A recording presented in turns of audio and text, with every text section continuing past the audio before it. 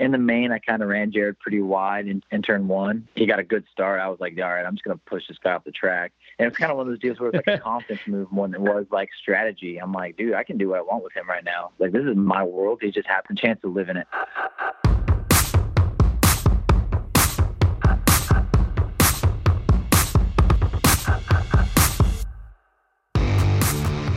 Episode 36, Tank Slapping Podcast. The season is over, baby. Long one. What a grind. Co-hosting, as always, Sneaky Sam. Sammy, what's up, man? Oh, man, like you said, what a grind it's been these last 8 races, month. I don't know how you want to look at it. It's been insane, and I almost can't believe it's over in a way. Yeah, it's crazy. We waited so long to get the season started, and bam, bam, bam, we're done. I can't even describe how this season has been, like emotionally, physically. It's been crazy, but we'll talk about it throughout the show here tonight. Definitely want to give a shout out to our sponsors to make this show happen week in and week out. Bell Power Sports. Check out bellhelmets.com to view their full line of products. Motorcycle helmets, road racing, flat track, motocross, bicycle helmets. Oh, man, they got a ton of stuff. Just check them out, bellhelmets.com. CommercialRoofSystems.net, Jerry Stinchfield, Roof Systems of Dallas, Texas. Commercial Industrial Roofing Company, nearly 40 years of experience. Want to give a special shout out to Jerry for making this show happen and everything he does for the sport of flat track. Dunlop Tire, the official tire of the American Flat Track Series. To find your nearest dealer, visit DunlopMotorcycleTires.com. Hit them up on social media. Tell them the boys from Tank Slapping sent you. And another shout out to Moto America Series. They are the official AMA road racing series in the USA, led by 190-mile-an-hour superbikes. They are racing this coming weekend at Laguna Seca. I'm excited for that, man. That track's awesome. So check out the MotoAmerica.com Live Plus package, all-day live streaming, live Superbike on Fox Sports Saturday and Sunday, live Super Sport on MAP TV Saturday and Sunday, Eurosport as well. They live stream to 54 countries around the world. Check out the Moto America series on social media. They got a ton of great content. A lot of former flat track riders are competing in that series. JD Beach is actually racing this weekend, Sammy and Super Sport. So that'll be interesting to see one of our own mix it up in the Moto America series. So, yeah, I want to thank all those sponsors for making it happen. And our guest for tonight, Sammy, let's talk about that. We got a big one. Big one, man. I mean, that's the top of the sport, man. Doesn't get bigger than that, right? And so it's always cool to talk to, a national champion, but to talk to someone that just wrapped it up. I'm talking a couple days after. It's pretty cool. Yeah, it's whatever, dude. We couldn't really find anybody else. Nobody else would answer their phone, so I was like, I'll call Briar. But you got I'm excited. You got an in with him. I got somewhat of an in, I guess. But yeah, big week for the guy, man. Just wrapped up his championship, wedding week. Trying to, we were at the races after the race on Saturday. I'm like, bro, I'm camping out at your house all week. We're getting nasty all week, drinking, and I haven't gone yet. Like, I've just been so tired, recovering from the last 4 weeks, trying to pace ourselves a little bit. Things are going to get rowdy this weekend, so I don't want to jump, I don't want to jump the start. I got to pace ourselves, man. It's going to be a grind. The weekend's going to be a grind like the season was. So just trying to pace ourselves a bit. Hey, you finished on a strong note, man. I know you didn't win them both, but a second, and then in last race of the season, you won it. That's always good going into winter time, should I say? So that has to feel good, Corey. Yeah, it feels awesome, man. I've wanted to win Daytona forever, and I never thought it'd be a possibility because I've never done well there. But I was feeling really frisky heading into Daytona this year. I just have a lot of confidence right now, and any track we go to, I feel really competitive. So I was actually looking forward to it because Daytona, it's a short track, so it's more of like a rider's track. So I was excited for it, and I felt good all weekend. The first night, Johnny Lewis whooped me on the Royal Enfield. That thing was working really good all weekend, and shit, man, I came so close to winning it. Maybe a couple more laps, I could have worked him and could have got by him, but I was extra motivated for Saturday and learned from a couple of my mistakes and got the job done. So I was pretty pumped. I did quite a few Victory Donuts and I was gonna say, man. And last week it was Willie's. This week it was donuts. How'd that all come in? How'd that pop into your mind? You're like, I'm gonna spend some donuts. Spur of the moment, man. I just won Daytona. I mean, I didn't know what the hell to do. I was excited. So, and then it was cool because usually Production Twins were usually the first race of the night. But at Daytona, because of the weather, they put us at the end of the night. So I was gonna just keep making circles until they kicked me off the track, turned the lights off. But yeah, no, it was awesome. It was a bummer for me to give up that number one plate, but James and his team, they work really hard, and I don't mind it as much giving it to a guy who works as hard as James does, and just flat out beat me this year, man. So it was tough giving up the plate, but to get a win to finish off the year, it's gonna make my off season a lot better. But it was quite a season, man. It was interesting. I know I have plenty of time to talk about that, but definitely want to give a shout out to Briar for getting that championship, dude. I can't imagine the stress he was under, going into that last night. You're getting ready to race and it starts raining. They work on the track. An hour later, getting ready, they have their helmets on. It starts raining again. It was like, man, are we ever going to get this in? And to keep his composure and got off the line behind Jared. And I honestly think he could have passed Jared and maybe gave Brandon a run for his money. But the play call probably wasn't to get by Meese, just knowing how aggressive Meese is, and might have tried to do something a little swift to send Briar a few spots back.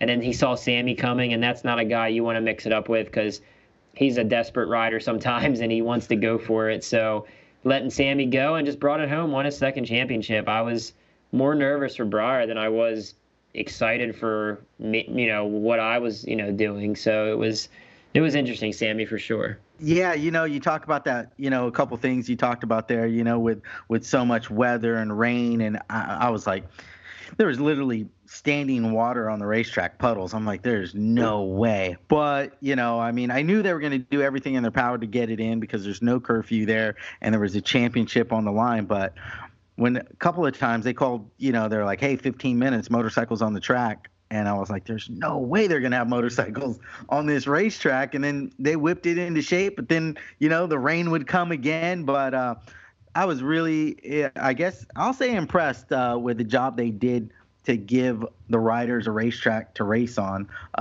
given the stances with the weather.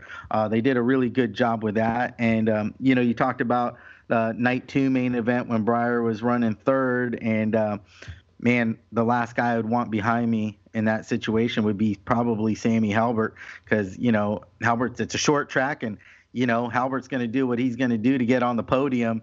And that could have been disastrous for Briar. So at first when Briar kind of moved out of the way and slowed down, I was like, dude, my heart sank. I was like, oh, no, did something happen to Briar? Like for a split second, I thought like, oh, damn, he's having problems. But then I was like, no, he's being smart. He's just letting them by, and then I was like, oh, cool. So that was a smart move by Briar. But, of course, he's a smart guy, and that's why he has the number one plate, not an idiot by any means. So anyway, I'm excited to talk to him. I don't know. Are we going to talk about some more stuff, or you want to call him up yet, Corey? No, we have a few fan questions, man, and I thought we'd open it up this week and get some fans to ask us some questions related to the season. I think we'll do this for the next few podcasts just to get some conversation going. We'll try and run through these. We'll run through them. We got quite a few questions. We'll do a few now, and then stick around for after Briar's interview. We'll answer some more in the closing segment of our podcast. But, yeah, we'll get it going. The first question I got, I'm going to keep all these anonymous. What was the best slide job of the season, Sammy? I'm going to go with my rider, Ryan Varnes at Volusia on night 1 when he pulled that move on Rispoli on the last lap going into 3.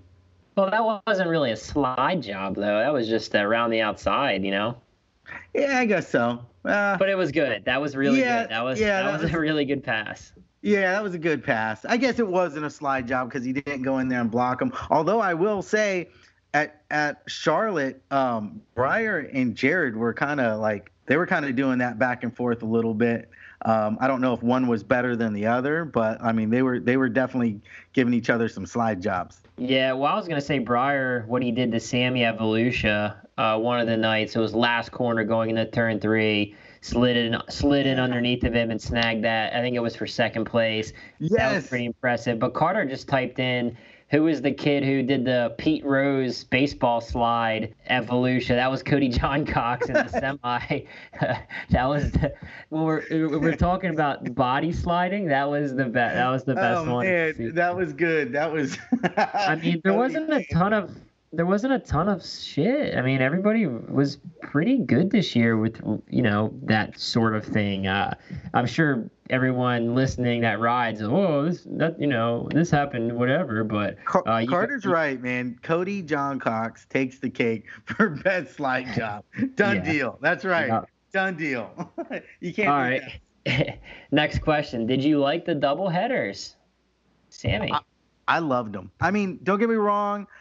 It was, tough back to back doing double headers, but I was a fan, man. I like being there. I mean, if you're going to go through all that effort, all that time and energy of doing it, I mean, you're already there in town. A lot of times the racetracks seem to be better, the second night. Not always the case, but, and it also, if you had a bad night, kind of gave you another night for a little redemption. I was a fan of the double header. I really was. I liked it.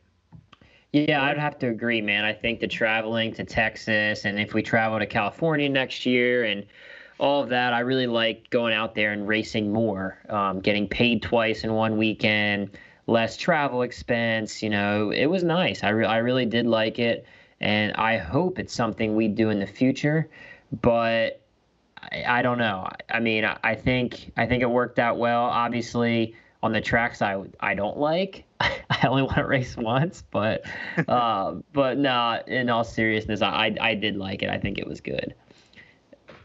Yeah, I thought it was good too. Okay.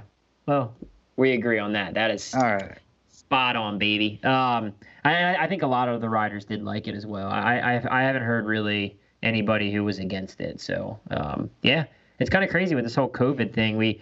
A lot of sports tried things this year to kind of get through the year, and then we do it, and it's like, that might be something we do in the future. So, anyway, I got next question.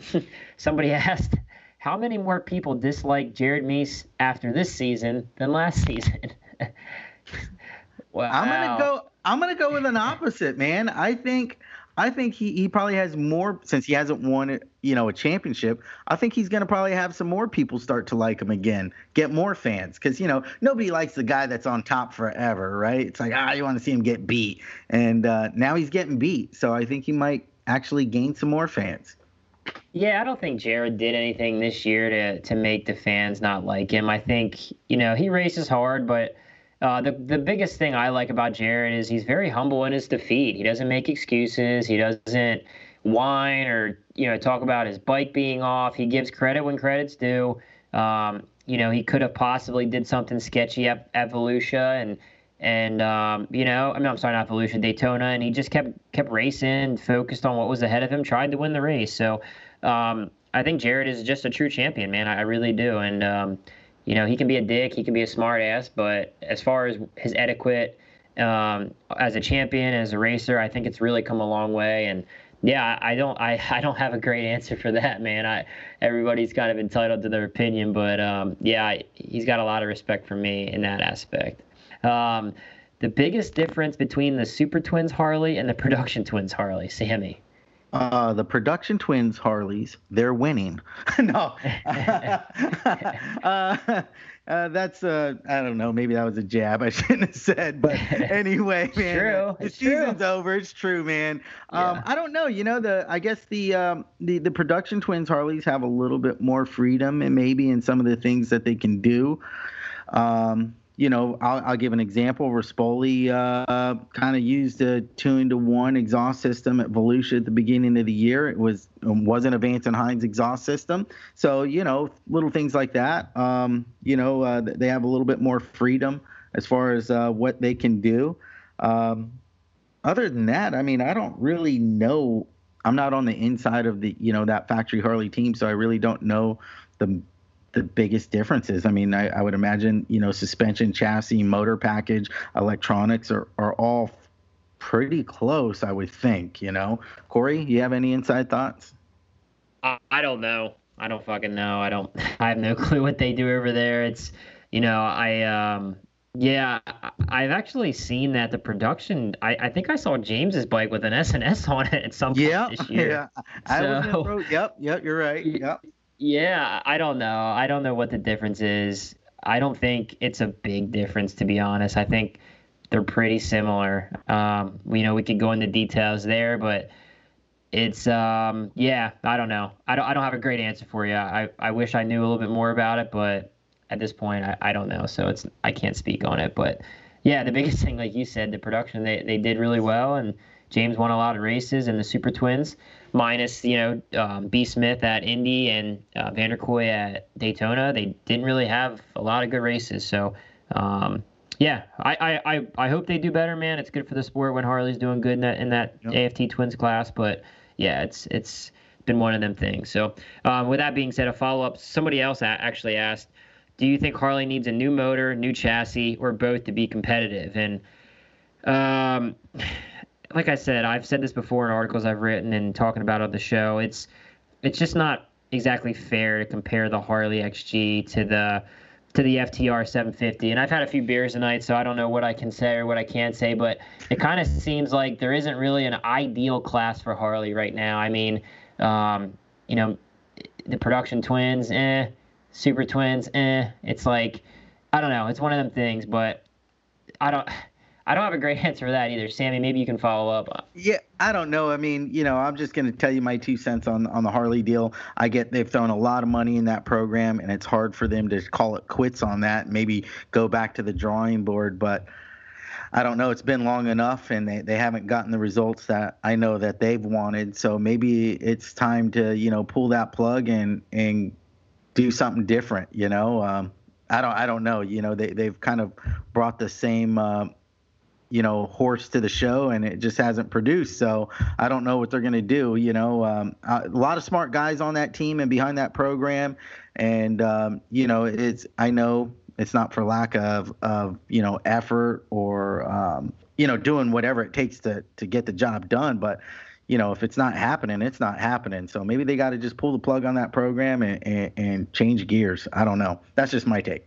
It's hard to say. Yeah, I don't know. I mean, they've shown signs of, whatever, doing well, but I just think it's a credit to Indian. I think they built a freaking awesome bike. I mean, Harley could start over and they could be worse off than what they have. Mm-hmm. I mean, KTM, that people talk about possibly KTM building a badass race engine twin, but just because Indian built a race engine bike doesn't mean another company could build one and it'd be as good. The Indian's freaking really good bike. So I don't think the chassis is bad. They look like they handle well. When I rode it, it handled really well. I just think, the motor just isn't quite what the Indian is. So, yeah, so that's one we could answer Harley questions all day. It's like, I really we can probably have a whole series of shows. Yeah, we're definitely not doing that. So, yeah, we'll move on to the next question. Sammy, your biggest surprise of the year?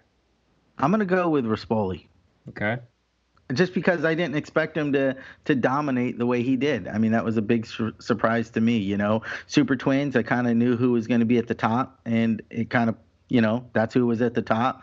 I guess a couple little minor surprises here and there with certain performances by certain people. Definitely, like I can say, Henry Wiles winning Indy was a surprise, as much as Kitchen winning Indy was a surprise. So there was a lot of individual little surprises, but the one that I didn't see coming at all, not to take anything away from James, I knew he was going to be a tough competitor all year long and be up there, but to see him dominate the way he dominated, that was the biggest surprise for me. Yeah, I mean, I always knew what James brought to the table as a rider. I've watched him grow up, and he was always a gamer, always fast. And with Joe Kopp on his team, I knew they'd be a handful this year. I just thought, well, I guess I could add this to my surprises. They really didn't have any mechanicals, man. I mean, in the past, the Harleys always had some issues, and I was like, all right, well, he'll be fast, but I'm sure they'll have, some mechanical issues and things like that, some teething issues, and their team did a really good job in that aspect. So, but my 2 biggest surprises, I took a couple notes here, was Cole Zabala. 2 podium finishes. I did not expect that out of Cole. I mean, he's a good rider, but 2 podiums in those classes was pretty impressive. And then, yeah, Brandon Kitchen, man, he had a really bad – well, I could say Brandon Kitchen and Trent Lowe. They both kind of had pretty subpar starts to their pro career. They were kind of not living up to their expectations, and this year they both turned it on and did really well. So, yeah, those were kind of a couple surprises for me. But everything else pretty much standard. Nothing crazy that I thought happened or should have happened. This question, actually, Sammy, this is a good one. This is for you. Do you think you could take Corey on 100s? There's only one way to find out. Let's do it. Let's do it. Might have to be at Timonium, Winter Throwdown, or your basement, you don't want Corey. the smoke definitely don't want the smoke in the basement. That's my home track. Yeah. Timonium too. I don't know, man. I think I like my chances. I like it. I'm game. Love it. All right, cool. We'll have to bust that out. What track did you miss the most this season, Sammy? Lima. Oh, shit. I didn't think about Lima. For me, the Rapid City Buffalo Chip trip, going out to Rapid City, I really missed that trip, that road trip. I love that part of the country, that time of the year. I love seeing Mount Rushmore. I love just the vibes with Sturgis and Black Hills. Yeah, that whole deal. I missed that trip. But Lima, Lima, that sucks. I'm with you, Corey, because that's one of my favorite trips too. The Black Hills. I mean, it's beautiful. I mean, Mount Rushmore. The whole deal. Buffalo. Everything, man. Tons of bikers. I mean, everything about Sturgis is so cool. All the camping, all the just saddlebags and titties and everything that comes along with it. It's just. It's a good time, man. We got a taste of it when we brought Preston on. We've heard about the Rapid City week. We just weren't there to experience. But I missed that trip, and I'm hoping we can go back there. I don't know why we didn't go there, really. I mean, it was everybody was there. I don't know. Yeah, I feel like we should have been there, but whatever. I don't know. Next year, man. Not our call. Yeah, next year should be better. Last one, then we'll give Briar a call. What are your thoughts and concerns heading into 2021? Race related, not personal, Sammy. Oh, okay. Race related. I guess my thoughts. It would have to be circle back around to the double headers, and if that's going to be a part of the series next year, if it's not, because I really liked them a lot, and I don't think every race needs to be a double header. But I think there's a lot of them that would, I think maybe 5 or 6 would be good, 5 or 6 double headers. I don't think like the Buffalo Chip needs to be a double header because you have that and you have the Rapid City half mile. I don't think those need to be double headers. But so I guess that's my thought or concern, double headers. You, Corey? First off, making sure I have a ride again for next year. Nah, yeah, I'm not sure what. I don't really. I kind of know what I would like to do, and I guess we'll talk about that in future shows. But no, just for me as a racer, just getting sponsors, putting the infrastructure together. I mean, silly season's not fun as a racer. So every year, no matter how well you do, no matter what happens, you still got to go out, and I got to get paid. I got to go out and find sponsors to make it happen for me. So a lot of my deals were up this year, and I'd like to think I did enough to get them back on board so I can keep racing dirt bikes. But that's the biggest concern for me is just getting these companies and individuals to support me so I can keep racing next season and try and make it happen again, man. So yeah, as far as the series and stuff goes, that's out of my hands. I can't worry about what's going to happen with the series or where we're going racing or how many tracks there are. If they tell me we're racing in the middle of a cornfield in Iowa, I'll be there. So yeah, so that's kind of where I'm at. But now some good questions. We'll answer a couple more at the end of the show, but let's call Briar, man. Let's give him a ring and get some insight on the 2-time champ. Here, Brewski, Sammy. Brewskiing it up? Yeah, man. Got to take part in celebration in honor of Briar's championship. So.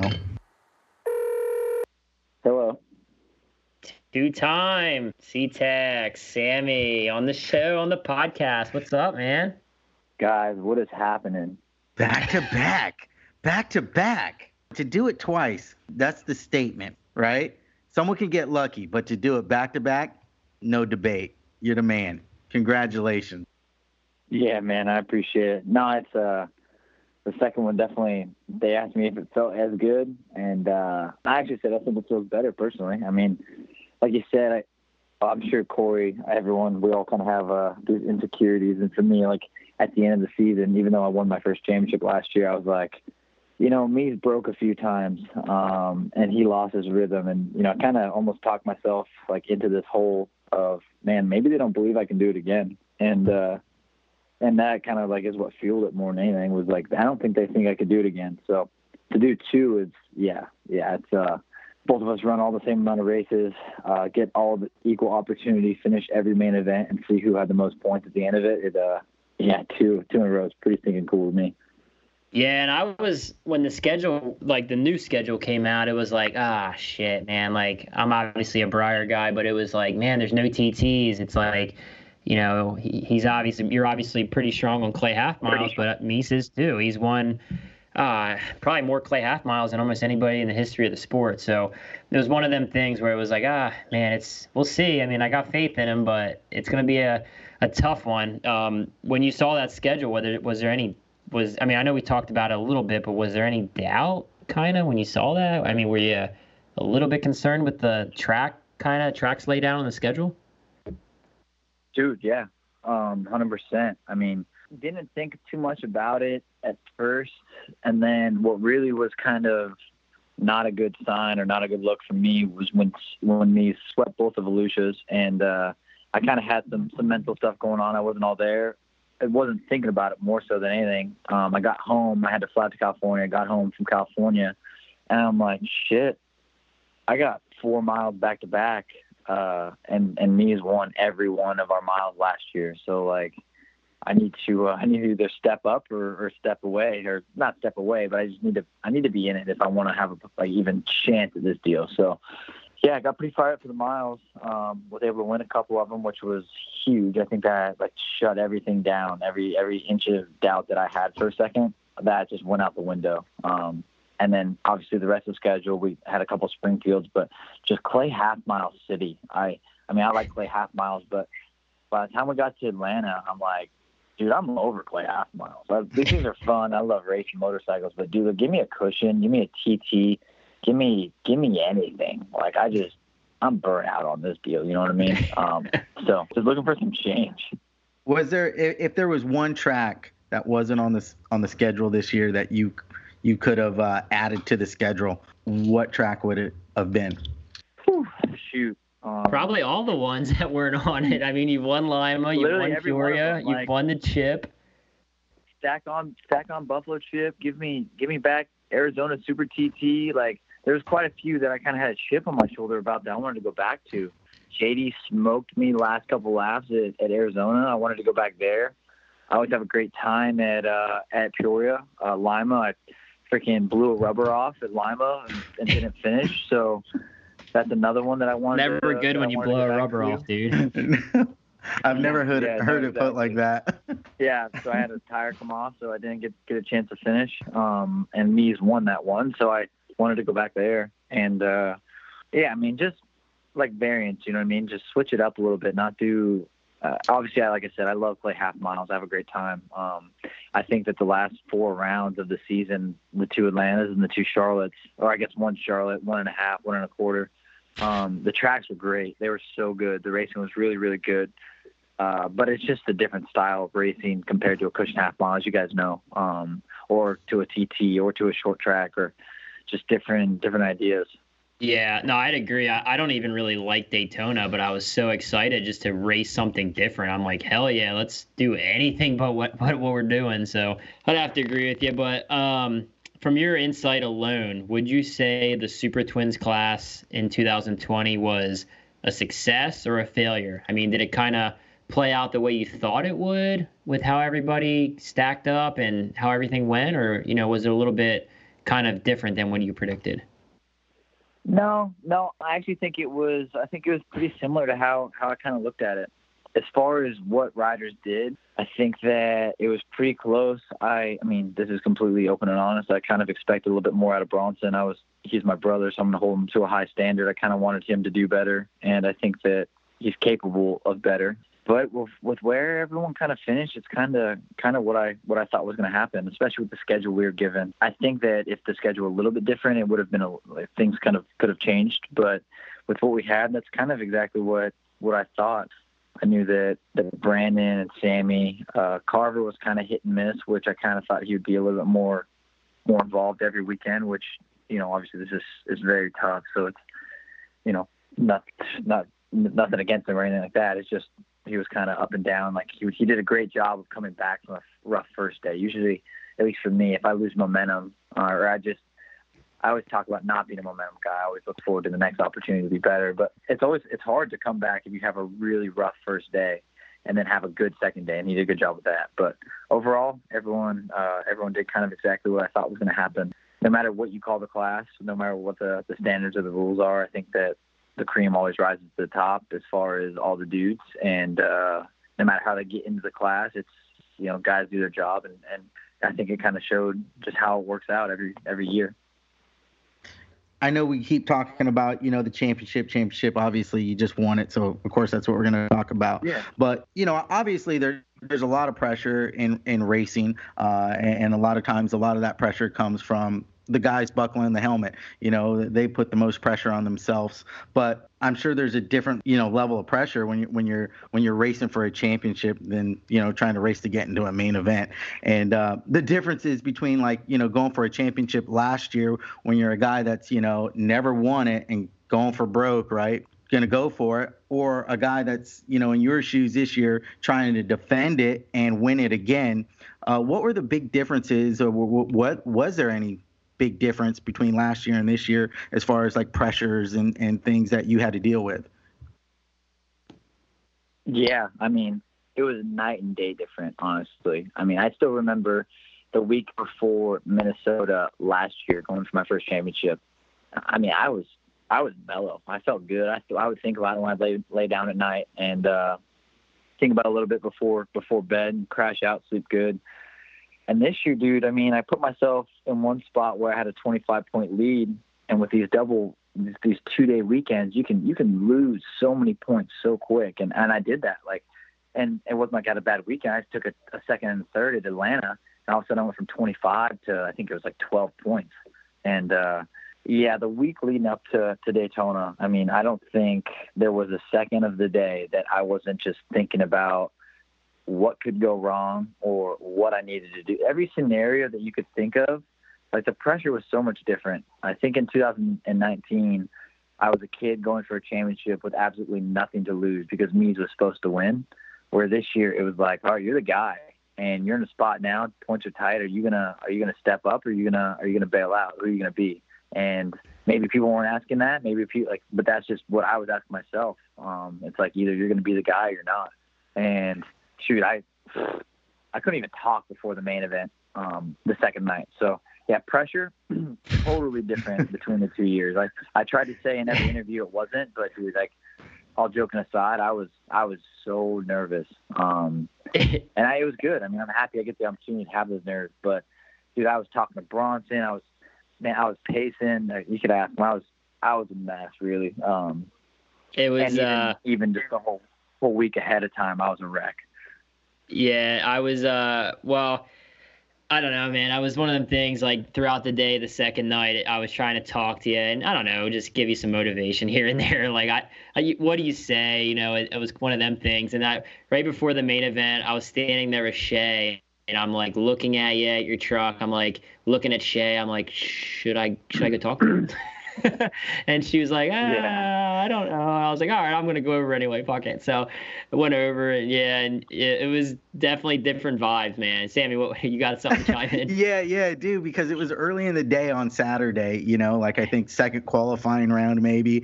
And, I'm sitting there and me and Briar are shoulder to butt because he's so tall so we're sitting next to each other, man, and I'm like, shit, I'm like, oh man, I don't want to say anything, or do I say something? I'm just trying to like play that scenario in my head, like, what am I going to tell this guy, like, whatever. So I'm like, okay, cool, whatever, just let him do his thing, he's in his own place, whatever. And then just as like I'm sitting there and we're sitting next to each other, I won't throw out any names, but somebody comes up and starts off with the most annoying things in the world. And I'm like, man, poor Briar's got to deal with this. And he just walked off. I don't even know if you noticed it, but this guy's like, hey, you ever seen my baby picture before? And he whipped out this picture of this baby with a, anyway, it was a joke picture. And then like, oh yeah. And then he's like, oh, here's my pride and joy. And it was a picture of a pride and joy like dish detergent and like all this stupid stuff. And I'm like, oh man, the last thing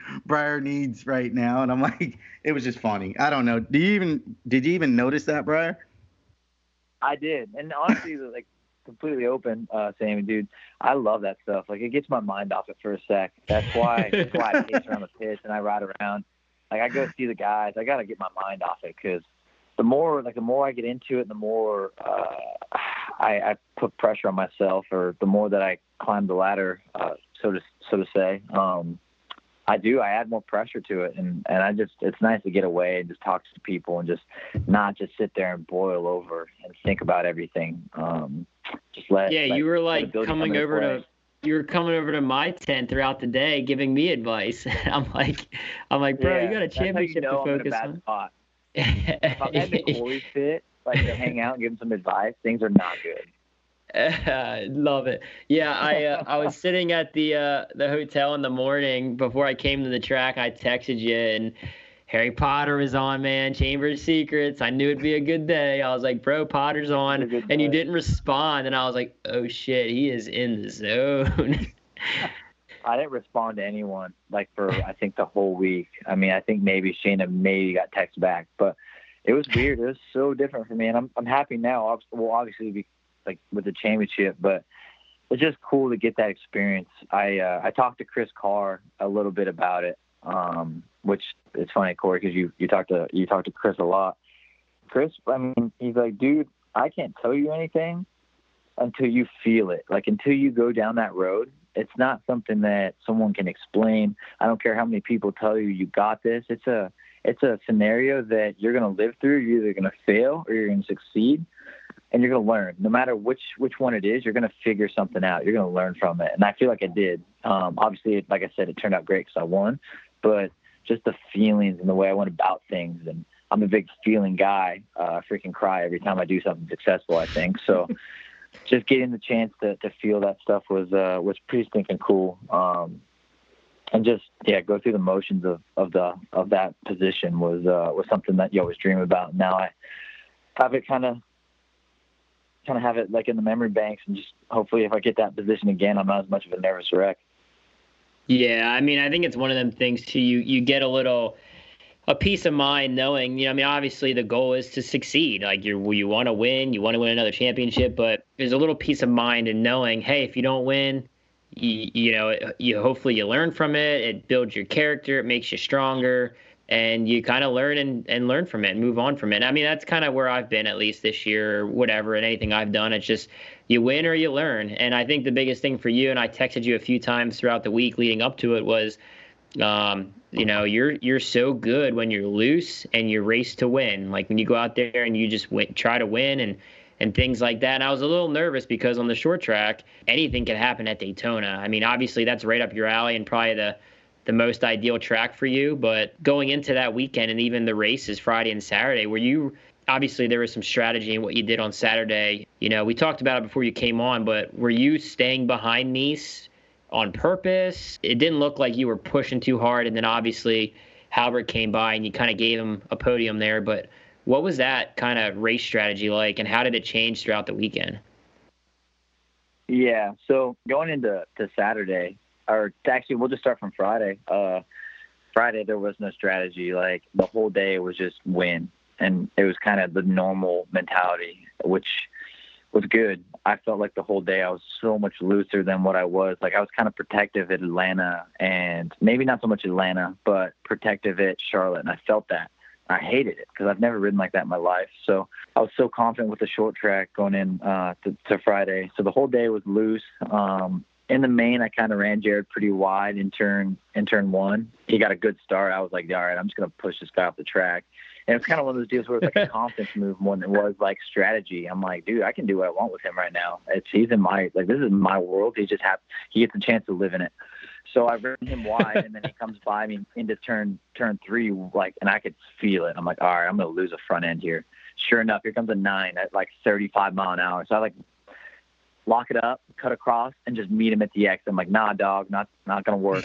And at that point, freaking Vanderkoy is like a straightaway and a half ahead of us. Me and Jared just ran the track. Like, we just made like an extra 300 yards like longer around this racetrack because we were at the air fence with each other. And now Vanderkoy and Pearson's come by and Robinson. So yeah, so strategy Friday was just go do your deal, which it worked out well. I ended up getting second. It was a good day. I wish I hadn't have been so aggressive with Jared and maybe let off turn one or turn two or had the opportunity to at least hop in behind Brandon because I felt super good.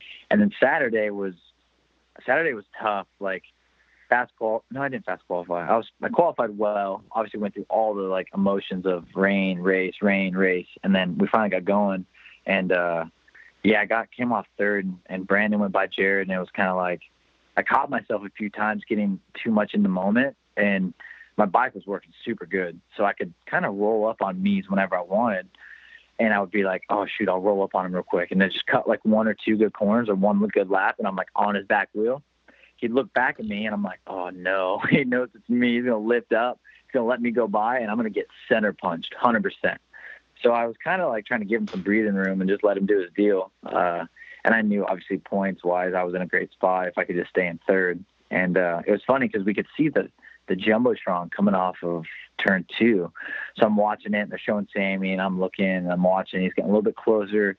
And pretty soon I, like, took a peek back, and he was there. And I'm like, oh, man, I'm just not even going to go down this road. I'm going to give this guy plenty of room because Sammy can be a wrecking ball sometimes, and I've seen people on the bad end of it, and I'd rather not be that guy today. So nothing wrong with fourth. I'll just roll out of her a little bit, let him go, get his podium, and we'll just do our deal. So, yeah, definitely a lot of strategy behind Saturday. Yeah, man. For about a half a second there when you let Sammy go by, dude, my heart stopped when I seen you, like, the motorcycle slow down so abruptly. I was like, no. And then I was like, oh, he's smart. All right, cool. Yeah. I'm like, all right, I know what he's doing.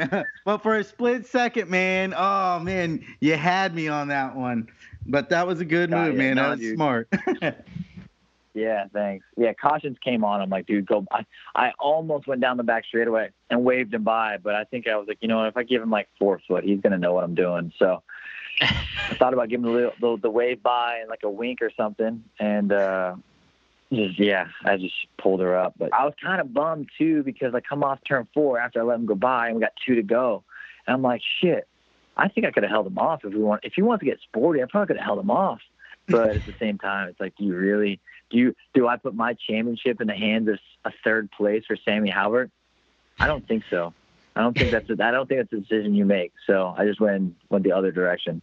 Yeah, well, I was rooting for you to do exactly what you did. I'm like, all right, dude, just let him go. Like, that's the last guy because he doesn't give a shit about your championship, dude. It's not like you have Bronson or B-Rob or, Vanderkoy behind you. Vanderkoy, Jake. Jake, it's Halbert, bro. Sammy wasn't going to be thinking about your scenario at all. He's just Sammy would have took you out for 7, dude. He would have took you out for dude 1 was spot. Looking for red.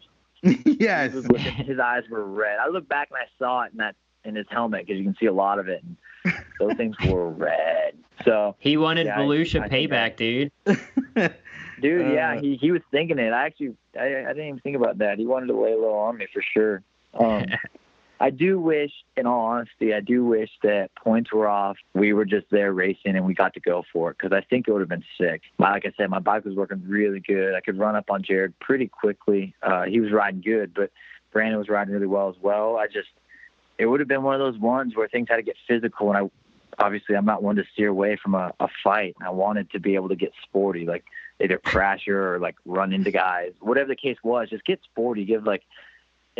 In my opinion, I think it was a pretty boring race. Brandon passed Jared and then we just all rolled around for whatever amount of time it was, which is fine. It's like Brandon rode great, Jared rode well, Sammy made some good passes to come through the pack. But the night before, it seemed like we were just everyone was going back and forth and had great racing up and down the racetrack, which I think the racetrack allowed that a little bit better just because AFT had the opportunity to prep it and give us the chance to race, where at that point we were all just thankful to get a race in.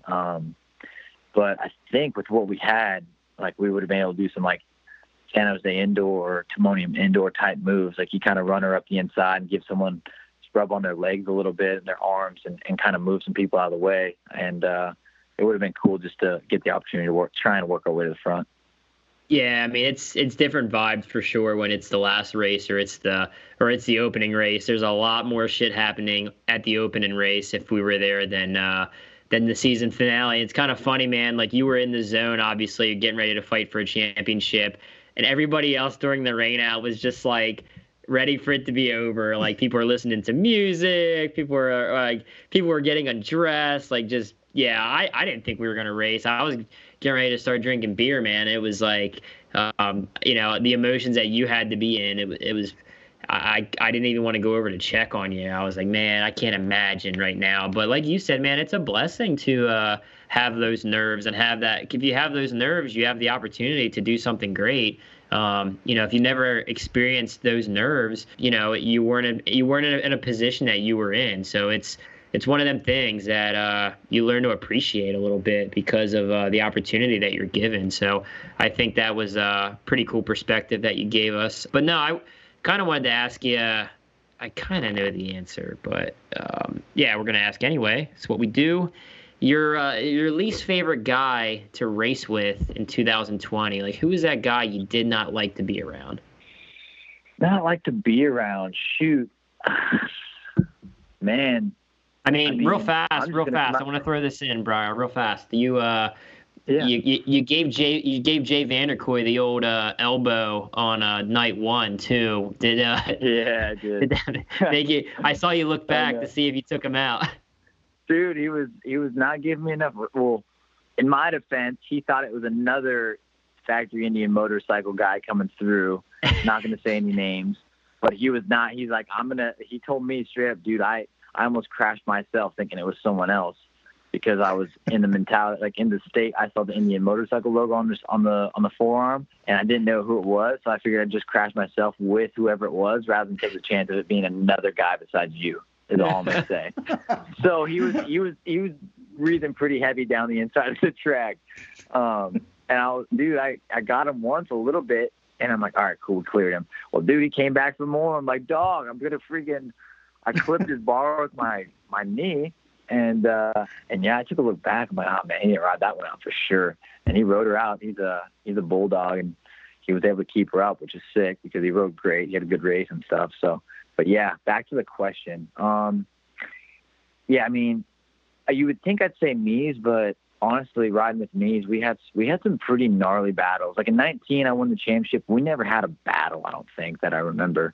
Where this year we hit each other face to face a few times, which was cool. It was great. But there was never a time where I was like, dang, he really threw something at me I didn't think it was cool.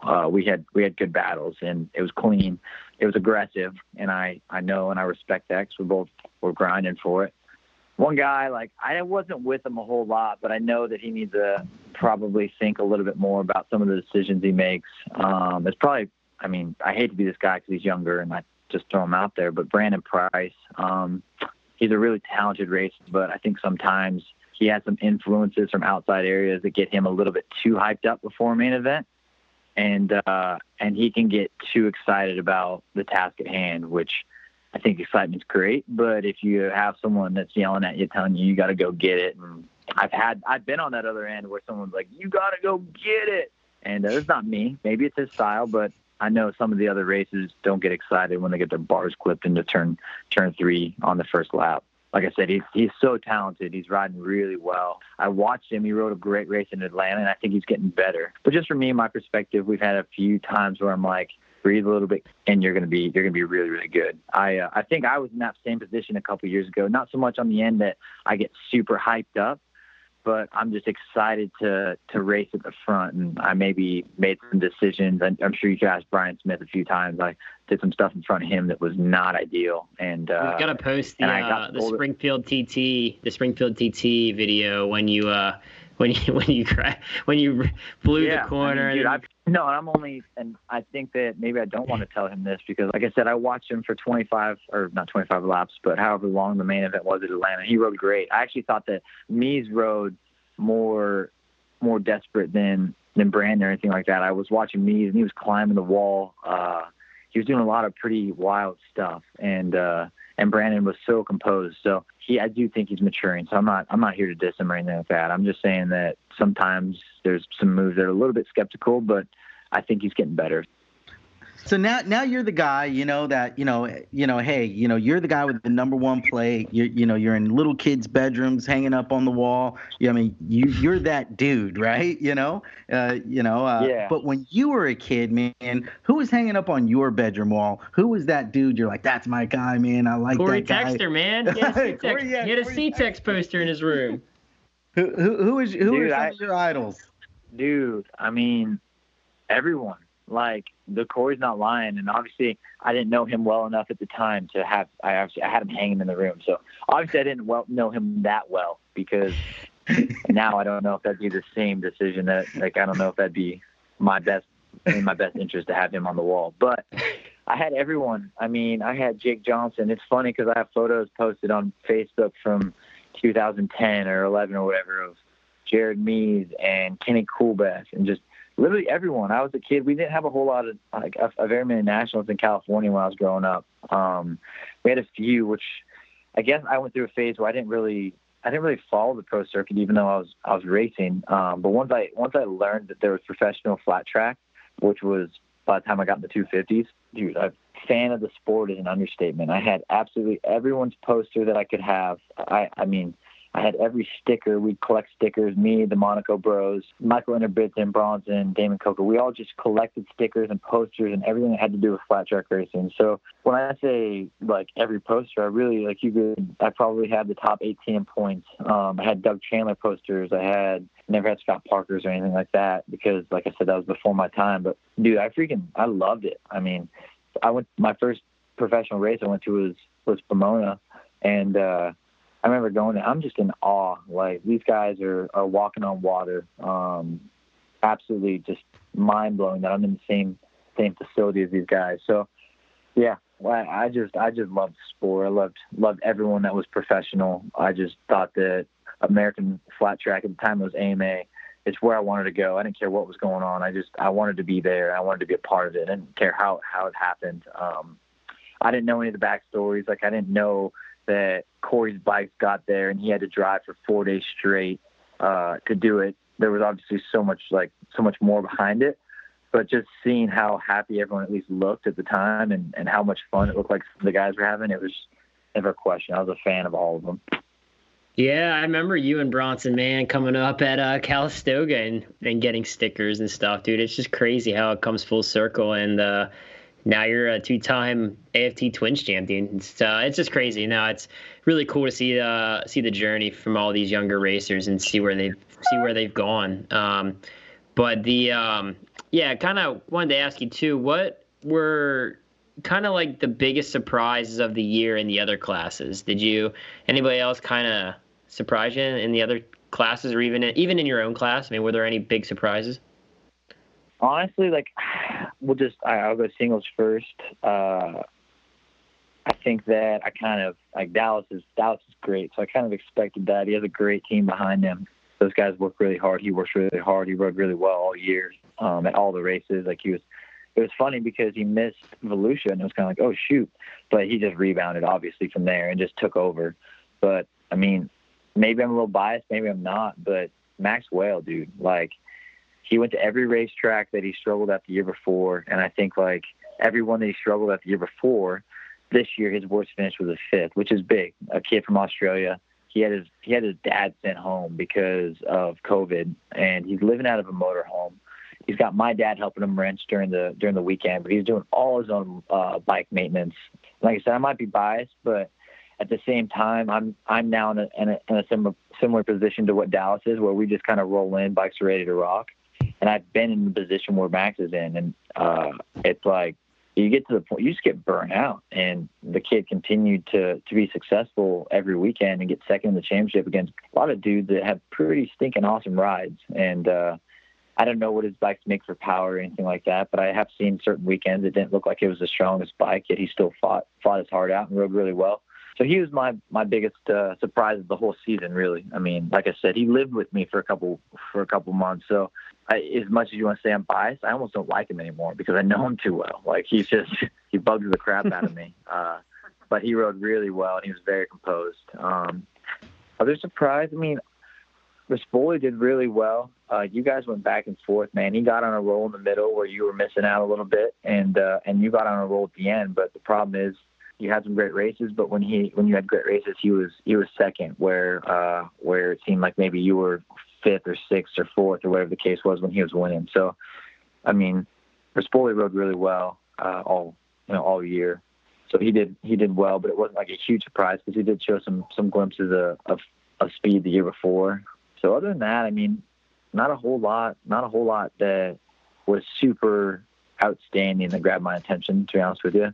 It's hard. I hate to sound like that because before I just studied everything all the time, where now it's like it sucks a little bit because every weekend, like, I gotta like make sure I'm as on my game as possible. And there's times where like we'll be halfway through the singles main and I haven't even watched. I'm like, shoot, I better get out there because Shayna's out there. Like Shayna's battling for the win at Indy Mile or Volusia, and I haven't even watched half of it. But I'm getting my stuff ready. I'm trying to get in the zone. And it's good that I'm in that position, but at the same time, it's bad because like I love the sport. I want to watch every race, every semi, every main. I don't care who's out there. I'm just a fan of the sport. And yeah, I feel bad because when I say not, like I didn't catch as much. I don't have as much of an opinion on who surprised me, and it just kind of bums me out a little bit because I didn't get the chance to follow everything like I normally do. So now that you locked up the championship, you're getting married next week. What's this week like? Are you out celebrating? Are you doing anything big, or is it just like all full-on wedding mode now? Dude, it's grind time. Like, I'm so excited to get married to Shayna and just have it be over. Like, and I'm not even doing anything. I'm a yes man. Like, she comes up to me and asks a question, and sometimes I don't even hear her talk. And I say, yeah, that sounds good to me, honestly. Like, that's perfect. And I have no idea what she asked.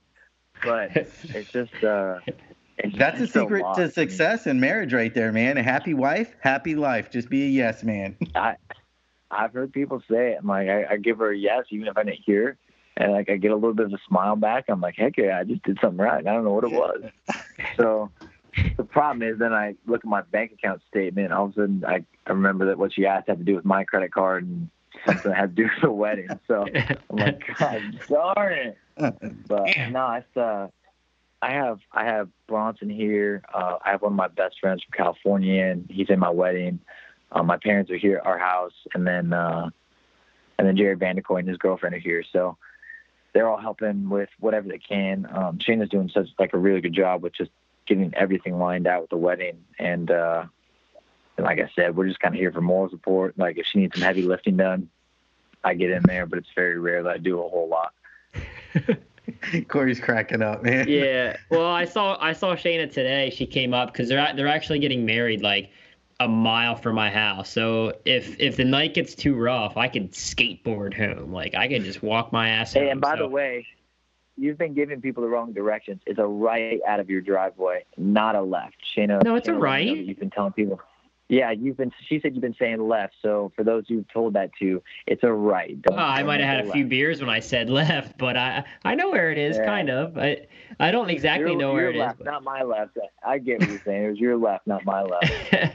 Yeah, well, it was kind of funny, man. Like I was gonna say, it's Shayna came up today they looked at I don't know what she did, something wedding related, and she stopped by my house to see Cruz, of course, not me, and she was really cheerful, dude. Like it's Shayna, we call her the grumpy kitty, man, and she was like pretty like joking around with me, and it made me uncomfortable kind of. I was like, like, I get it, you're getting married, but you're way too cheerful right now. So it's the vibes are high, man. It's one of them things, man. Briar, if you didn't win this title, it would have been not as good of a week, dude. I was stressing. I'm like, dude, if he doesn't win this wedding isn't going to be the same. So was that kind of in your thoughts at all?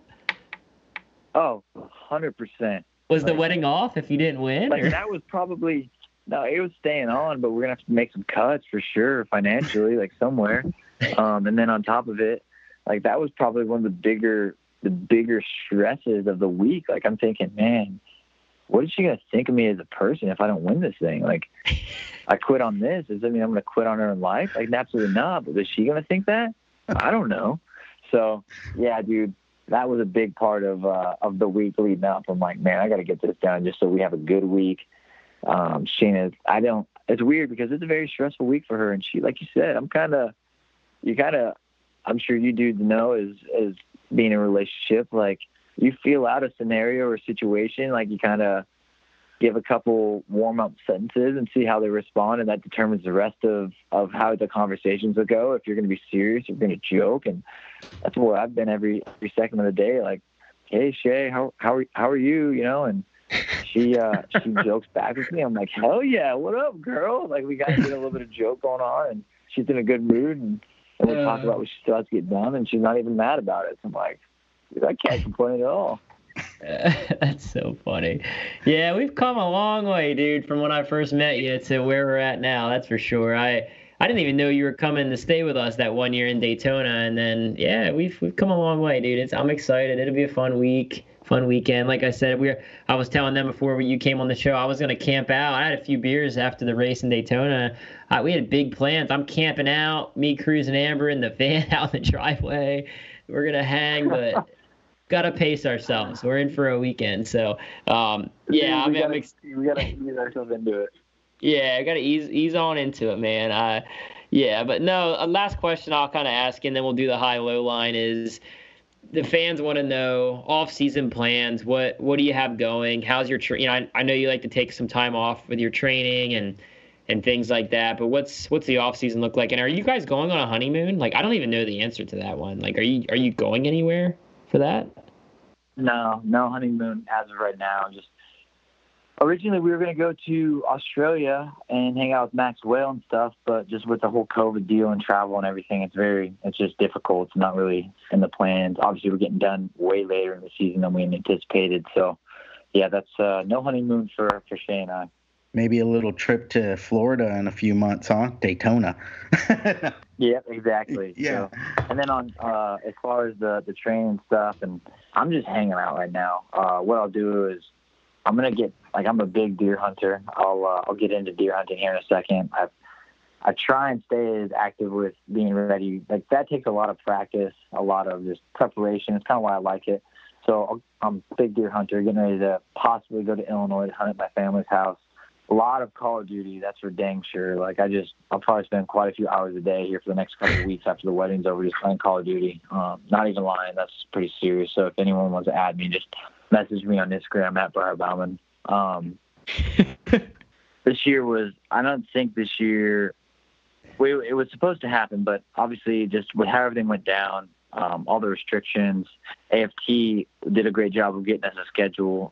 It was way different than everyone anticipated. Like, we weren't, how many times did we have double headers unless there was a rain out? So just, I'm really proud of everyone being able to get it done. We didn't think that we were going to for a second. Didn't look too promising. So AFT, every racer that raced, whether they won, lost, or indifferent, we got through the season. We made it through, had a successful year. But with that comes wear and tear. So for me, anything else I'm going to do, at least for me, I'm worn out. I'm tired. And I'm just going to hang out for a while, probably just sit around quite a bit and just regroup, try and get some energy back and get fired up to go back to Daytona in a couple months. Love it. Yeah, cool. Well, last segment on the show, high or low line. You know how it works, man. You were a co-host with me for one of these shows back, the Frankie Garcia show. So epic times, man, epic times. But nah, you know how it works. Pick one or the other and give us a brief explanation why. First one, we try to make these as hard as we can. Williams Grove. Good. Williams Grove half mile or the Dallas half mile? What are you going with? Ooh, Williams Grove, 100%. It's a home race for me now. It really is. I see so many friends and family that I love and enjoy seeing. Not that I don't love Dallas and just the opportunity to go to a different state, but Williams Grove half mile, first win on the Indian motorcycle, and home race for me. I appreciate being close to home and seeing people that I get to see during the week. So Williams Grove. All right. I got one for you, and I'm not going to mention in what capacity. I'm just going to throw these two names out there, and you just tell me one. They're two kind of hometown California guys. Doug Chandler or Ricky Graham? Oh, my God. No.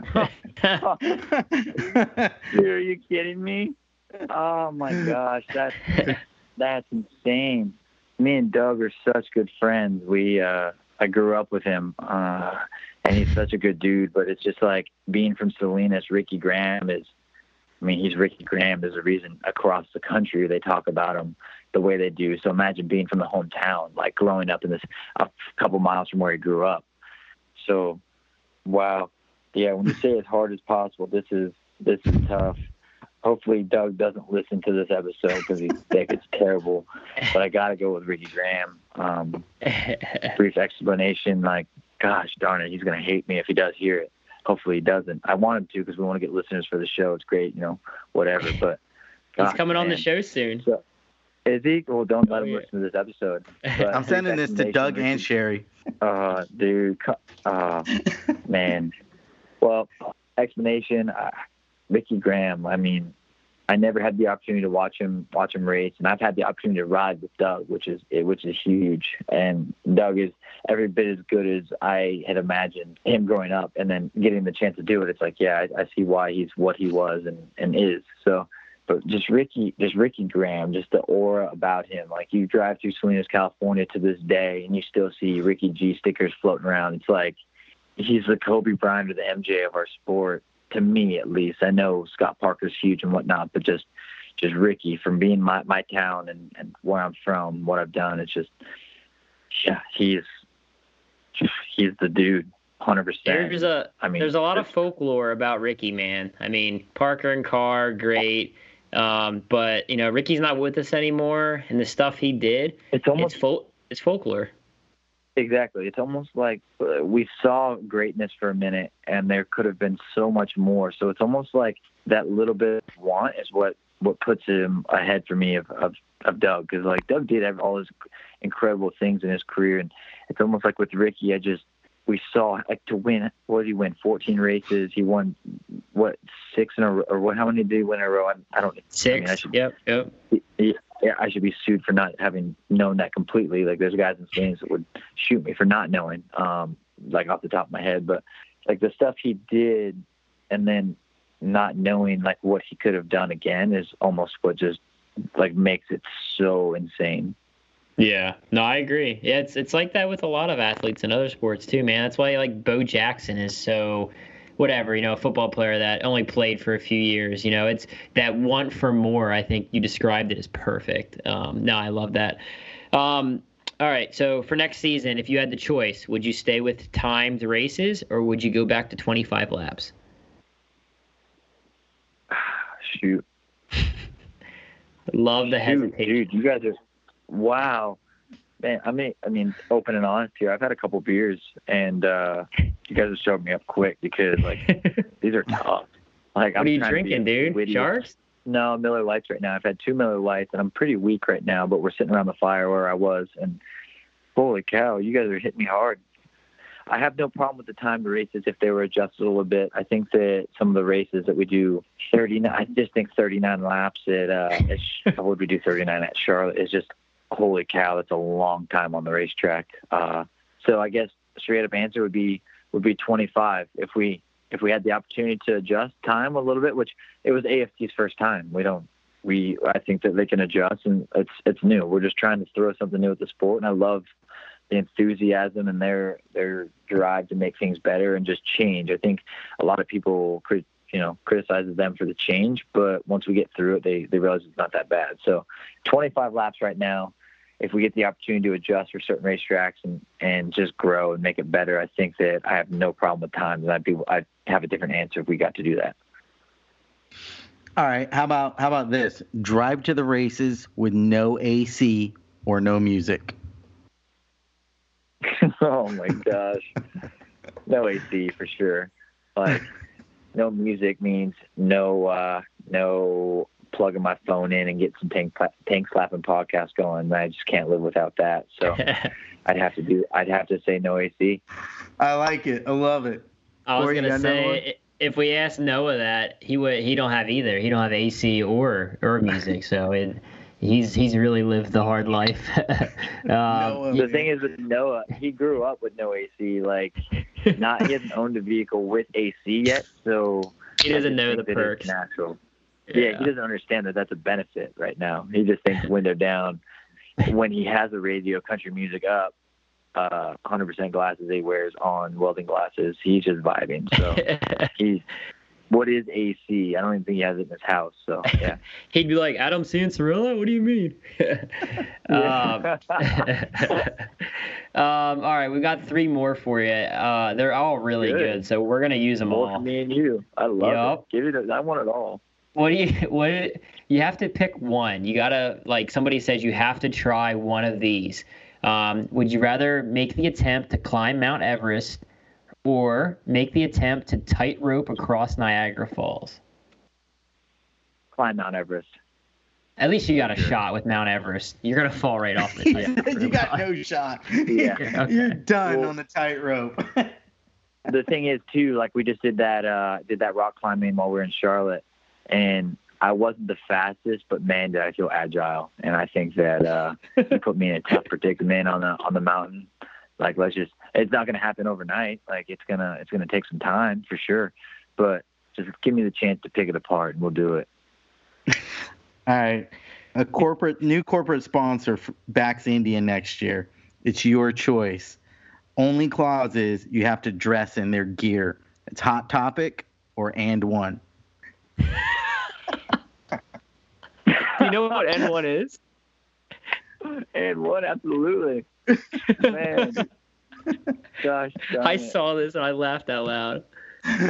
Well, all I can think of when you say Hot Topic is if you've ever seen, what is it, War the Millers, where they're traveling cross country, and he's I don't remember the daughter's name, but he says, "Stay the F out of Hot Topic," because he gives her some money to go buy some clothes, and she was already kind of like goth looking. So, but honestly, I'd probably have to do And One. I don't know if you guys remember the Michael Jordan road race team. I'm sure you do, when they would wear like the basketball jerseys out to the grid and stuff. Like, dude, give me some shorts that are like down to my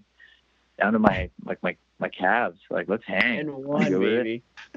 Dude, I love that, Sammy. I'm gonna have to look up some N1 gear. That pumped me up, dude. I'm a '90s kid, bro. When I saw that question, I was fired up. I loved it. I'd have to go with the N1 too. I'd have to go with the N1. Hot Topic's got a lot of band tees and shit. Like, if you could get like solely off the band tees, I wear like a studded chain like around my neck or whatever. You see those boots they sell in there though? The boots? Nah, bro. Platform leather boots, and you'd have to wear like a Slipknot t-shirt. Nah, those stores smell weird. Those stores smell weird, dude. I can't even walk, like Spencer's and all those stores. They smell weird. They smell really weird. I always go in the Spencer's to get Briar some sort of penis related Christmas gift every year. It's kind of funny. I got him a big penis lollipop last year, and my like 95-year-old grandma, I have a picture of her with it, or my great grandma. She is no longer with us, but the picture of her with the penis shaped lollipop is I might have to post that on the pod page. It's pretty epic. But second to none. Second to none. Did you ever eat it? I think I have it. Or you got it for me? Or wait, I'm trying to think. We've exchanged it a few times. Like, you've given me one, I've given you one. The one you got me is ginormous. It's so big. Yeah, I think I had like a pretty like. You gave me like a handheld, like maybe like a pocket size, and I gave you like. I got you a toothbrush. Yeah, you got me the toothbrush, and I just went ahead and went full overboard and got you on that. Yeah. I mean, the lollipop you got me, it looks amazing, but I just can't bring myself to eat it. Yeah, and if it is eaten, someone has to record it. Yeah. All right, last one, man. This is an insightful one.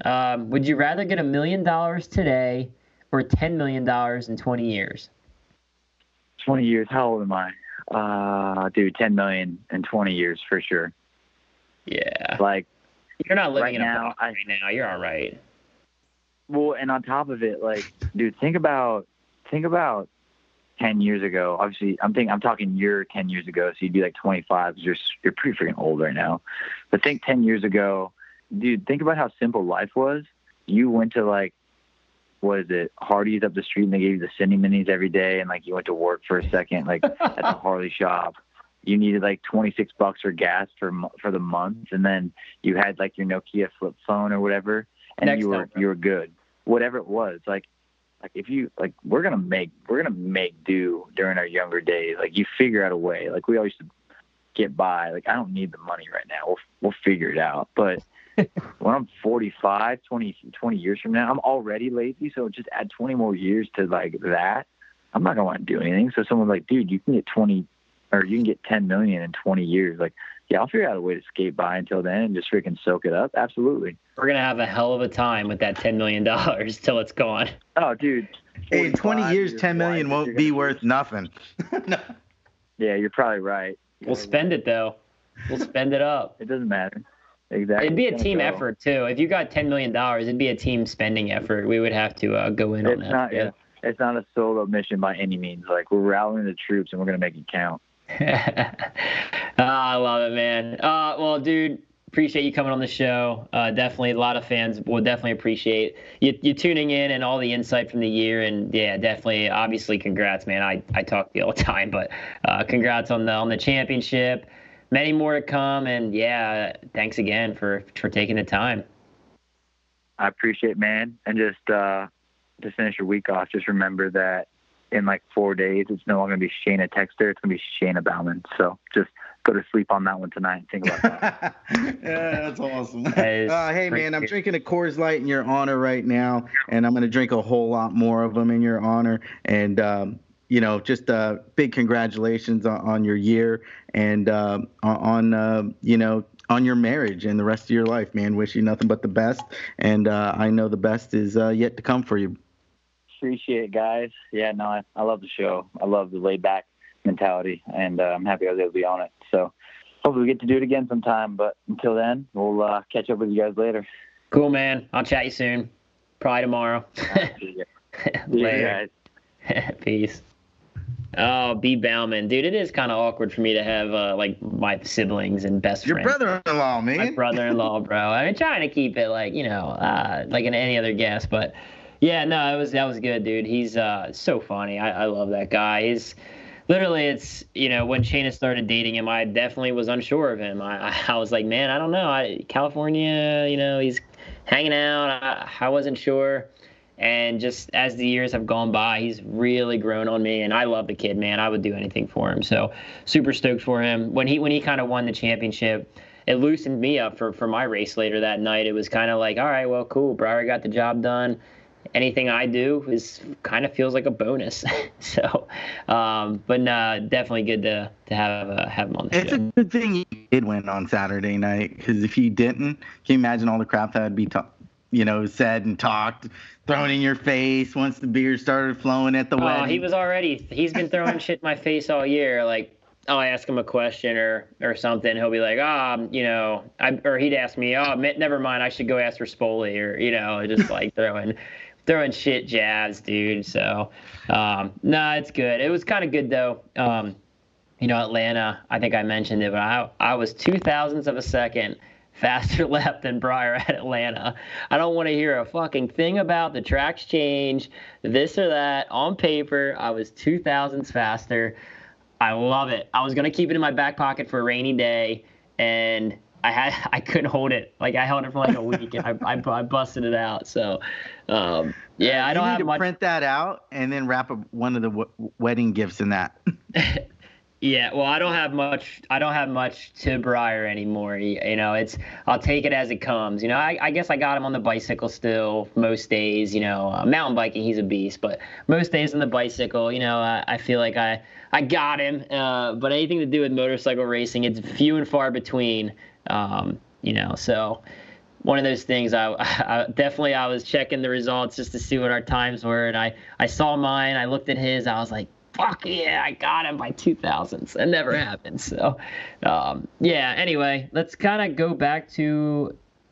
We have some more fan questions we'll answer, and then I'm loving the fan questions, man. I really am. I love them. Yeah, we'll put a bow on this, man. I've had a few beers too, so it's beer drinking season. So hopefully these answers are all right. Biggest difference between V twins and parallel twins on different racetracks, Sammy, mainly Daytona. Well, I tell you what, I can't answer that because I've never rode a V twin or a parallel twin at Daytona, so that might be hard to answer. But I've definitely rode V twins and I definitely rode parallel twins, and they definitely have some some different characteristics to them. So what the question was at Daytona? I don't know. I would almost want to go with something that would being a short track that would spin up kind of quick, and something that you could really turn with the rear wheel. Something that you can kind of just get that thing swung around. I don't know. What are your thoughts on that, Corey? I don't know. I mean, obviously there's big differences between a V-twin and a parallel twin. And sometimes I think the V-twin has its advantages. I think the V-twin, I don't know like the science behind it, but it just seems like the V-twins are more suited often for flat track. Like they kind of get through the dirt better a little bit, and they hook up a little bit better. Sometimes the parallel twins, obviously the Cali and the Yamaha, they're street bike engines. They're built for riding on the road, so that power is not made for dirt track racing. Surprisingly, they work really well on the dirt. Obviously, they've been successful for years now. But Daytona, I was actually really impressed and surprised with how well my bike worked. The track is small, it's slick, and I was really, really happy with how my bike worked at that track. So I always feel like Daytona, it's always slick. Everyone talks about, getting a slower bike for that track over the years. And the best I ever did there on a 450 was on my fast-ass 450, giving me all the power in the world. If I'm going to spin, I want the power to get me off the corner.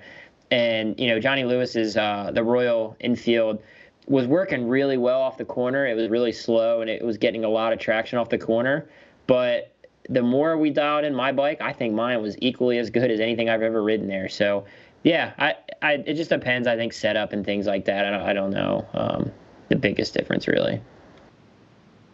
Fair. I guess it depends. I mean, yeah, I don't know. I don't really have an answer. We really don't know. We're just giving you a long answer, pretending we know things. That's a political answer. Just drag it out. Answer it both ways, So, I don't know.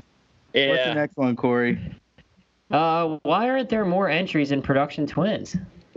That's a good one. I thought the entries throughout the year were a little lighter than I thought they were going to be. I don't know. I guess, I really don't know. I don't have an answer. I think the entries across the board were pretty light this year. I mean, even the singles class, I think obviously you could look to COVID. I think COVID is the excuse for anything that isn't great this year. Just blame fuck COVID. But, yeah, I thought there'd be more guys too, man. I don't know. Springfield and Indy, there was a decent amount of riders. They always show up for that, but it's not easy to put together a program. Like, it's just, a twin is harder to build, to get successful than a single.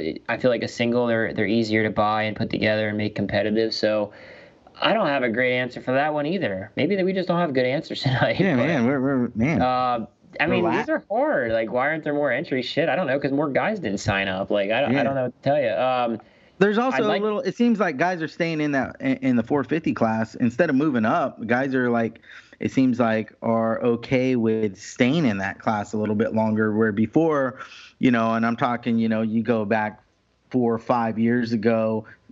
Beyond that, it was the 450 class was more of a stepping stone class. Where you would want to move up, where now today it seems like, that 450 class is a place where people are okay, committing to and staying and kind of making a career out of it. And it has made careers for people. So maybe that's why. I mean, some guys are good singles riders. Some guys are good twins riders. I mean, you have guys that are really good on singles that win races that ride the production class. And it's not as, people give the production class, they like to make fun of it, but fuck, dude, it's not easy. Like, you have really good singles riders, guys that win championships, guys that win races that sign up in production twins, and they don't do as well as they do in the singles class. So it's just different.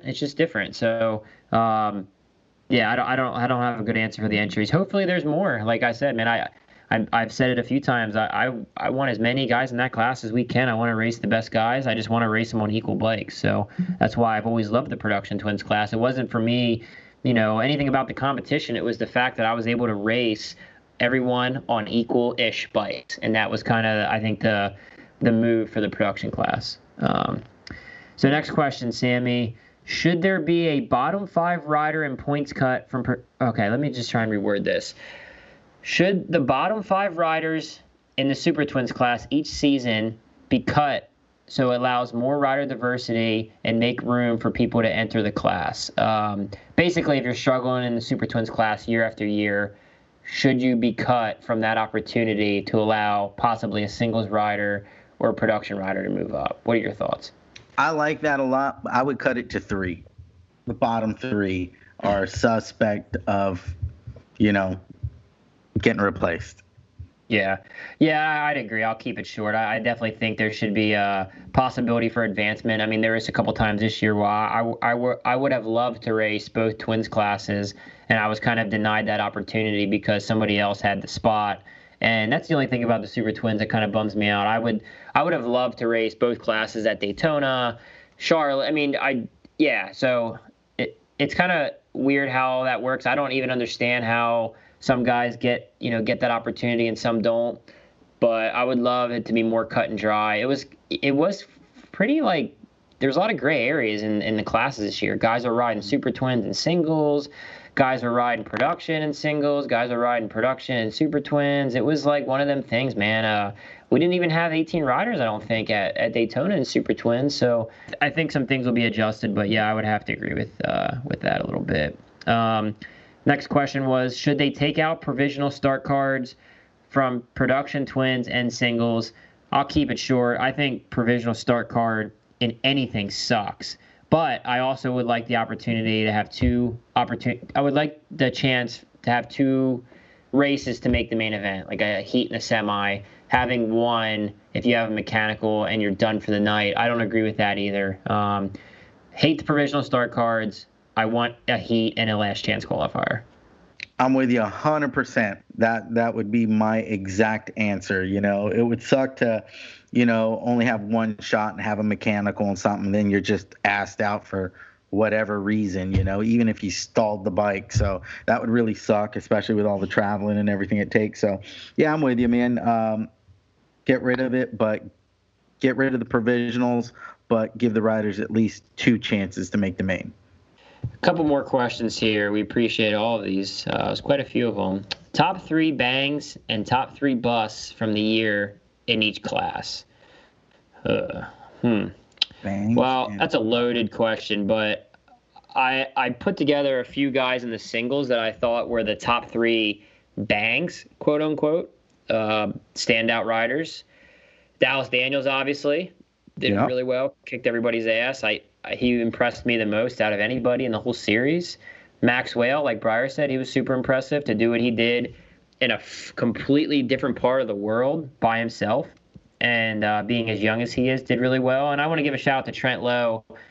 Finished 5th in points, had a couple podiums. I thought he was a standout. As far as the Super Twins, production twins, I don't know. I mean, Ben Lau rode really well this year. I think better than most guys thought he would do.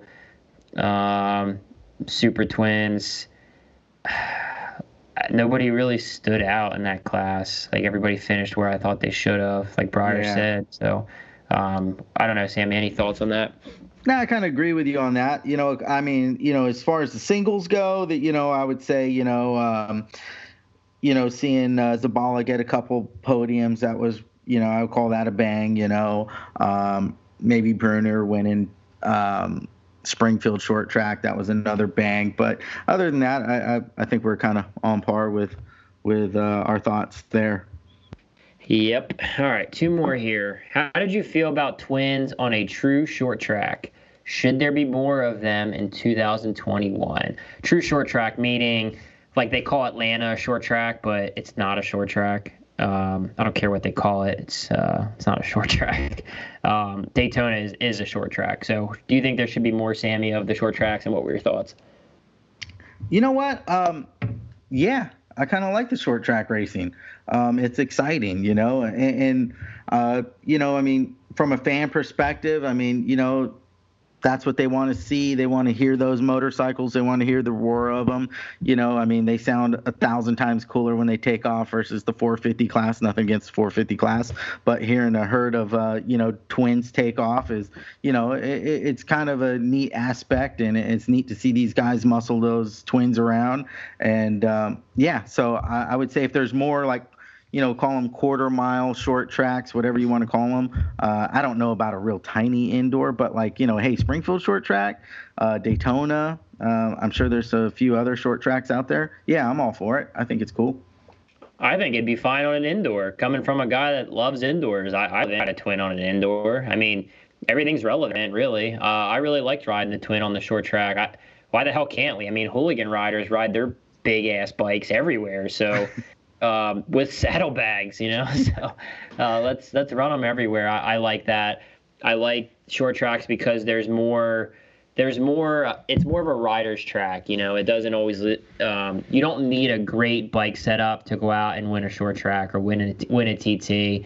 There's a lot more rider skill involved in that. So not that there's no skill on the other tracks, obviously, but I like the short tracks, and I'm hoping we go back to Daytona. I really am. I think it'd be cool to do, the TT possibly, and then maybe do a doubleheader TT short track, or maybe start the year off at Daytona TT and finish off the year at Daytona short track, or even better, I don't know, throw in Volusia too. Have a Volusia, Daytona TT and short track. I don't know. We can make a whole series in Daytona. I love it. Yeah. Last one, I guess this was directed toward me. You said you struggled at Daytona in the past on your interview. What changed this year? Was it you, or was the track different? Mainly just me. I think the track was pretty similar to how we've always gone there, really. I was just a lot more confident, and I don't know, I just had to do good because I was trying to keep the points battle going. We could have went to Peoria. I think I would have. Maybe not Peoria. I hate that place, but yeah, anywhere else. I feel really good right now, and I don't really care where we go. I wish we could keep racing, dude. I'm tired. The season has been long, but when you get momentum and you feel good, just want to keep it going. But there we are. So that's all the questions I have. Appreciate you guys. That was quite a few of them. Yeah, we might have to do that again in the future. I really love the fan questions. I mean, I love when when you guys comment on the post or strike up a conversation or bring up a good point. And it's always good to hear from you guys. Kind of gets us thinking about some things. Maybe kind of stumped us on a couple of them, but I still like them. Yeah, for sure. Want to thank our sponsors again that make this happen. Bell Power Sports. Check out bellhelmets.com to view their full line of products. Roof Systems of Dallas, Texas. Jerry Stinchfield and the whole crew from Roof Systems. We appreciate their support. Check out their website at commercialroofsystems.net. Dunlop Tire, the official tire of the American Flat Track Series. Check out dunlopmotorcycletires.com to find your nearest dealer. And also Moto America Series this coming weekend at Laguna Seca. They are the American USA superbikes that go 190 mile an hour. Did you know that Moto America viewership has exceeded 10 million already this year, and it offers over $1 million in superbike purse? And I know that 10 million number is way higher than that now, so it might be 20 million. They've been crushing it. Check out Moto America Live Plus on MotoAmerica.com for all-day live streaming, live superbike on Fox Sports Saturday and Sunday, MAV TV, Supersport, and then Eurosport live streaming to 54 countries across the world. So check out Moto America. Follow them on social media. Hit us up on iTunes, SoundCloud, Spotify. Leave us a review. Let us know what you think. we'll keep this going. Off season, it should be a lot better. We got a lot of great guests coming on board soon. I dropped the Doug Chandler hint. We got just some legends, man. We got some good ones coming up. Really good, like really good. Really good, real good. So keep it in check. Stay tuned. Coming at you every week. Big shout out to Chris Carter, man, keeping this show going too. Producer, makes it all happen. If without Carter, we wouldn't be able to do this. So shout out to him. And he does so much, man. He really does. It's amazing at how much work he puts into this and what he gets done under what circumstances. I don't know how the guy does it sometimes, but he's like magic. You realize I'm editing this, and I'm not going to include any of this in the edit, right? No, you got to, man. Swiss Army knife of the show, Chris Carter, and another shameless plug. I'm going to keep them coming, baby. Winter Throwdown, January 9th, 2021. Check us out on social media. Winter Throwdown Volume 3, the event page. Sponsors are rolling in every week. Best race of the year. Check that out. I'm excited for it, man. I'm excited for it, Corey. It's gonna be awesome. So check that out. A lot of announcements coming for that. That's a wrap, baby. Episode 37 in the books. Check us out next week. Peace.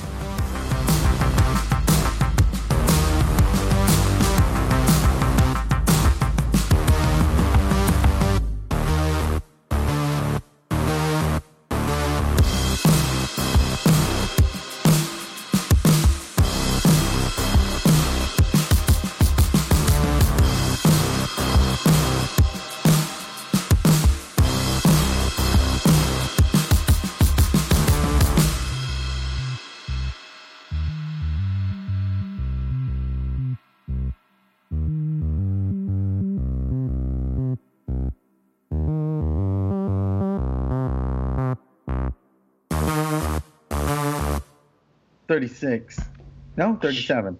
It is 36. 36. I've had a few beers, guys. It's the off season. Yeah. Episode 36. Now we're out. Later.